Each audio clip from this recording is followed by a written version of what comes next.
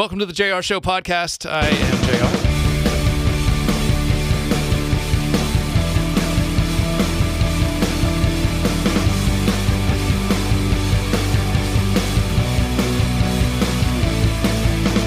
Thank you for joining a very special guest today.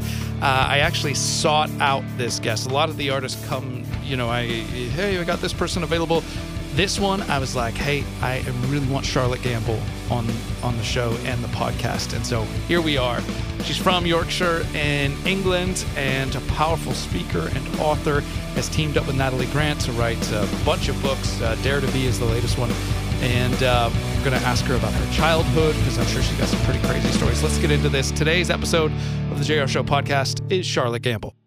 Ladies and gentlemen, will you please put your little paws together, unless you're driving, for today's guest, Charlotte Gamble. How are you? I am so good. Good to be with you. Yes, we have mutual friends in my pastor.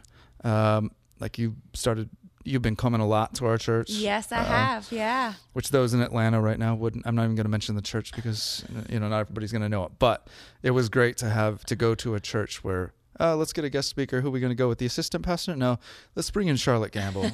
So we're very blessed to get some of my favorite speakers in the world just as guest speakers at our church. Some people have to push play on a DVD of your talk. Yeah, I was real, up close and personal. Right. I was there. Yeah. We've been doing something with interviews, Charlotte, where we just for socials and if I share a clip on Instagram, we want to give you the option with this green screen behind us to pick what you would like as the background. So I'm going to give you three options: the moon, the Shire from Lord of the Rings, or a jungle setting. What would you like to go with? Well, I think I'm going to have to choose the Shire because I am from Yorkshire. Very nice. So it's a different Shire than where the Hobbit lives, but Shire is in the name, so I feel it fits, right? Yeah. And I feel jungle, not really into jungle, snakes and all that me and them don't do well. And the moon, I do need to clarify, we're not actually going to these places. Yeah, exactly. So you don't need mosquito repellent? I know, but I feel like we should enter into the spirit of things if you're going to have me choose. Right. Well, let's do it. I'm going to hit this button right here and we will go. There we go. I have to tell you about the when I have hard days or stressful days, some people will pull up a worship song. Actually, my children all hate it because they've seen The Hobbit so many times now. But there is something about The Hobbit to me that is relaxing. The music puts me in a place of peace. And it's the most bizarre relaxation habit I have. It's kind of bizarre because they have really big, ugly feet, which already freaks me out and makes me unrelaxed. And then they have that dragon. That's not very relaxing. And there's just a lot of fighting and blood. But okay, now whatever. That you break it down, And that really creepy guy, he is not relaxing. Yeah, Gollum. Maybe it's just the Shire scenes to me. Maybe. There's this song that plays. I know the one you mean. And I'm like, you know what? My day's everything's gonna be okay. That's right. But we've got things to talk about. Let's talk about the new book, Dare to Be, that you wrote with Natalie Grant. Can you just walk us up? How did this come about? What's the heart behind it? Well, it's funny because I've actually written 15 books. This is like book 16 for me, I think, right? That's crazy. She does all the songs and then I do a lot of the writing. But this is the first book that I've ever done that was kind of telling of a story. And it's really the story of our friendship because Dare to Be is the event that we started together several years back now as friends. But the cool thing is there's a whole story behind it of two people that didn't know each other, God throwing our lives together. And then just the journey of what it looks like when we were daring, the days when we were failing, the days when we had success, the days when we didn't, the days when we agreed, the days when we disagreed. And so really every chapter takes you through a different chapter of our friendship over these last few years. So with Natalie, and it's been really fun to write it and remember all the stories that have happened over these last 15 years. Is there an Audible version? There is. We both read it. Oh, you read it. Okay, I was about to throw my name. We both read it. Just so you know, I did most of the reading. Okay. Yeah, thanks. She does the singing, I do the reading, clearly. Okay. Hey, I could listen to you talk for hours. So it's definitely got the English on there. Yeah, I wonder if that's a world because I talk for a living like you. Well, it seems like, you write for a living now more than talk for a living. But, and so all places people can find literature. Yeah. Or go to today. Amazon. That's the quickest and easiest to get it. But yeah, you can get it anywhere. Dare to Be book, the new one. As well as your slew of others. Yeah, I know, right? Yeah. What about a box set for the future? You could, yeah. Just like start your own home library. Yeah, that'd be great. Let's. I want to talk about. We're coming out of pandemic the past couple of years. I have a lot of friends in the UK. Your homeland, and so I just want to touch on what God is doing in the UK. That hopefully we can talk about this in a way that somebody in Atlanta, Orlando, Tampa would care about, even if they never go. Right. Pretty much the global church and the brokenness that's out there. And my audience knows that I'm an adopted Geordie. Newcastle is sort of my second home. And so Yorkshire would be just like an hour down from there. Okay, Austin Villa territory. It goes down. No, not as far down. So you go down before Manchester. So like an hour up from Manchester, about an hour and a half down from Newcastle. The Midlands. Nope, not yet. Above the Midlands. Yeah, okay. Yorkshire, West Yorkshire. Where's the Lakes District? Okay, that's just above us to the off to the side. Gotcha. Of us, yeah. I just bored the entire audience, but let's. That was for me. You and Matt Redman is a guy that just has. I don't see him much since he left Passion City Church. Right. But the times that he and I talk, and the times that I've spent in the UK, like people know that God calls certain people to certain things and puts passions on their heart. And mine was Ireland growing up, and then I went there and I was miserable. It's almost like God got me there to do something that was very Nineveh or a wilderness experience. Right.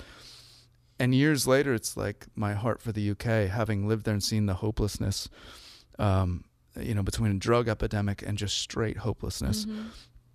I think I bother Matt Redman sometimes via email because I would drop, so many radio shows and all this stuff, and I make a good living and all this stuff, and I would give it all up tomorrow. If God said, I want you to go to the Church of England, which is dying out, and it's becoming museums. And I was in Stirling, Scotland a couple of years ago. My friend works at this Church of England church, and there was not one person without white hair. There was nobody under 60. Like, where are the children? And it broke my heart. They were singing songs from 1994 that they were singing in the church. There was no... Right. So you've spoken at my church. Maybe God's called you to a more worldwide thing, but your heart for the UK going forward, how can you describe to people in America about where the UK is, the church in the UK? Well, I think, the UK was known, wasn't it, for sending out all these missionaries, and now the UK needs all the missionaries to go back. Right.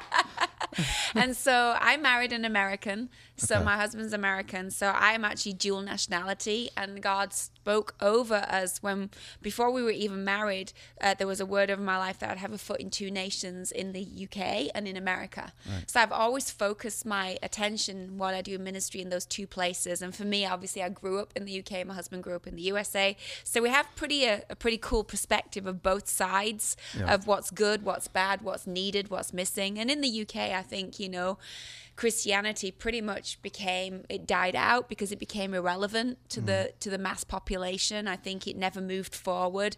I think it did get stuck in a time warp. And then, we don't have a nation that says that in God they trust, or we don't have, all of that going on. But there's been a surgence of young people that are passionate about the gospel. Our church is thriving with lots of different age ranges, tons of young people, lots of different ethnicities and backgrounds and economic backgrounds. And so there is definitely a trend in the UK of the church growing and the church, emerging with a younger sound, which is awesome.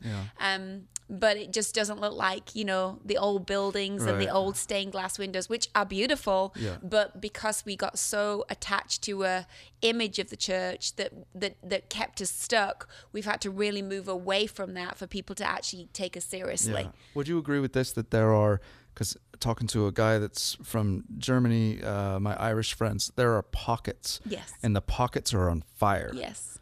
But it's not the global countries in these countries. Like, I'm sure there may be pockets in other places throughout Europe where you get a small group of people where the Spirit is doing amazing things, but you wouldn't know it unless you stumbled upon it? I think it's changing in the UK. I think churches, there's more, especially in the England where I am based primarily. There's a lot more churches that have found each other, that have a similar sound and a heart to reach people and look outward. I just think the problem in England for so many years was that religion killed off, the whole gospel message of Jesus Christ, that it became so legalistic, so religious, so tied to a building and so tied to a way of life that became irrelevant. It just didn't move on. And so what happened was, the church kind of died out, and then we just, you had heathens and you had just a whole different way of life. And so it was actually really easy when we were beginning to reach out to know who we were reaching out to. I think the problem in America is that we have lots of churches that are full of people, but they don't necessarily know Jesus. Right. And so it's harder to know who you're actually reaching, because a lot of people that need reaching are in the seats every Sunday. Right. So I think church is a routine out here for a lot of people. And I think in England, church became religious for a lot of people. So we had to deal with the religion part. Now I think the US has got to deal with the routine part, which I think COVID has tipped us into dealing with the routine part. Yeah, for sure. Let's go. You and Christine Kane, two ladies that, in my opinion, bring the presence of God. Every time I hear you, when you hear Christine Kane, it's like, oh, Fire. You were meant to do this. Right. And there, no one would doubt that you're having private Zoom sessions with the Father. And in my mind, you're the exact same, just a slightly different accent. But you were clearly born to do this. So was Christine. But what did Charlotte Gamble as an 8-year-old think she'd be doing one day? Oh gosh, as an 8-year-old, I don't know that I was thinking I'd do anything. But I think I actually did a degree in communication and was actually training to go into media and television to do research. That was kind of where I was going in my university and my degree. And actually, when I was part of the church, talk about religion, and England, the church that I was part of growing up didn't allow women to speak. And if you did speak, you had to have your head covered and, all of that. So it was actually not even something that was put out there as something I could even aspire to do. But when I was 14, there was a word over my life from a person that was passing through, that was part of the ministry attached to our church. And he just had this word, and he'd been carrying it for months for someone called Charlotte. And it was in a leaders meeting, and I'd snuck in the back. And he basically delivered this word of my life at 14, saying I would open the word and preach to millions of people. And I had no idea what that meant. And I went home that night thinking, okay, God, I have no idea. And it pretty scared me, because I was like, I'm not even really reading my Bible that much. Right. So I better either this is going to be I'm going to really believe this and do something about it. And I felt God take me to that scripture where it says that Paul turned to Timothy and said, don't let people look down on you because you're young, which is where most young people stop reading. Right. But the next part says, but commit yourself and devote yourself to studying the word and scripture so that when it's time, you're ready. Right. And I felt God say, that's what I need you to do for the next season. That's a great story. I had, when I was in Ireland, some woman, I was about to go back to Seattle, my missionary time in Ireland is over. I wanted to come here my whole life, and I'm here. And now all of a sudden, I'm coming back home with nothing. Was that it? Right. And some woman from Portland, we were praying over, we were about to leave this YWAM team to go disperse, go home. And I was just like, that was it. 2 years, God, of what? I felt alone the whole time.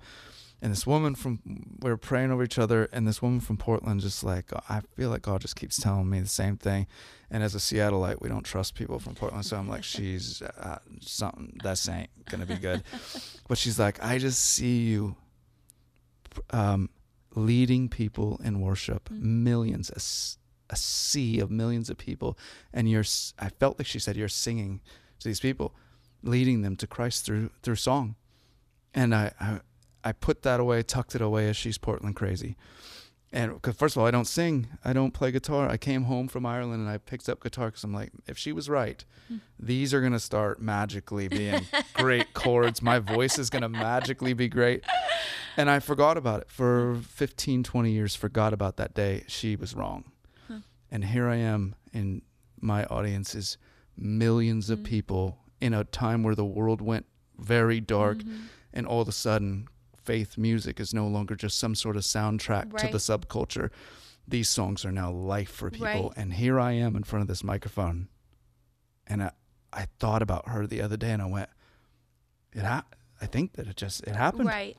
And I think sometimes when things like that happen, we try and do God's job for him, and we try and work it all out and make it all happen. And I think the beauty of what we're both sharing is that actually God just shows you a glimpse of something to captivate your heart. And then it's up to you then to just be diligent in the small steps. Like no one asked me to go preach at 14. Nobody asked me to go preach at 16, 17, 18. I think I preached my first message when I was 21 years of age to a small room of people. Yeah. So I think it's just understanding that it's the step by step that we take then of diligence and doing the work and devoting ourselves to the work. Yeah. Like you just got busy and got on with doing what was in front of you, and then you realize, oh, that's what it was. Yeah. But I think a lot of times people try and force what they think God's saying into what they think it should look like, and then you're in trouble. They print the business card before there's even a business. They do start singing. Yeah. Well, somebody, great point. I'd been in church for 44 years. Somebody told me that, like when Samuel anointed David, the little boy, here's all the brothers. You're not it. You're not it. He went back to sheep. Yeah, right. He didn't become king till years later. Right. And that's very much what your situation and mine are. Right. He plants it. Yeah. And then he goes and preps you. Right. Then it comes years later. Right. So I think that'll be perfect, encouraging. We'll end right here. Charlotte Gamble, my guest's new book, Dare to Be, is out, co-written. Well, I don't want to say co-written with Natalie Grant because you're doing all the writing, aren't you? Oh, don't say that. I hope she's not listening. No. Well, yes. Well, it was a joint effort. Yeah, right. Finds on Amazon, all places you find literature. And there's This Wonderful Accent is doing all the reading on the Audible book. Last question for you. Growing up in Yorkshire, we've been asking a lot of the artists this fall, perks of your parents' job. And I'll start you out by saying my father worked at a grocery store for 40 years, changing each price tag. Whatever the price was, he had to go print it. Not an exciting job, but that was his job. So as a kid, I got to just roam the aisles after closing time, all alone, just running down the aisles. It's not an exciting perk, but it's a specific perk to my life. What was it for you growing up? Either parent. My parents, my dad pastored in the church for my parents, first of all, they had me when they were 16 and 17, so very young at school, got saved, ended up pastoring. So I think it was kind of similar. Like we were always there. We had to set up, we had to tear down. And I think it was literally, when the church auditorium's empty and you can run up and down all the aisle and you can dive bomb on the stage and you can climb on the chairs. And I think it was that, like playing hide and seek in the church building. That was pretty cool. Oh yeah, I've done that before. It's like your own little, it's like staying in a giant hotel. Exactly, yeah. With stained glass. Exactly. Yeah. Looking forward to diving into the new book, Dare to Be. And this is a first timer on the show that I've been trying to pull off for a while. So I'm glad we were finally able to do it. Thank you for your heart. And thanks for joining us. Thanks for having me. Well, hope you enjoyed that. I'm telling you, just hearing the story of somebody speaking over her life and then just watching it happen as now she speaks in front of millions of people all over the world. Just crazy to hear those stories. Don't forget, her new book is out. We're going to put links in the show notes below if you want to check out Dare to Be. We want to remind you to hit subscribe if you want to be alerted for future episodes. Also, you can follow us on Instagram. We love that 5-star review if you like what you hear. And again, don't forget to hit subscribe. Thank you for listening to this episode. We'll be back with you next week. Peace.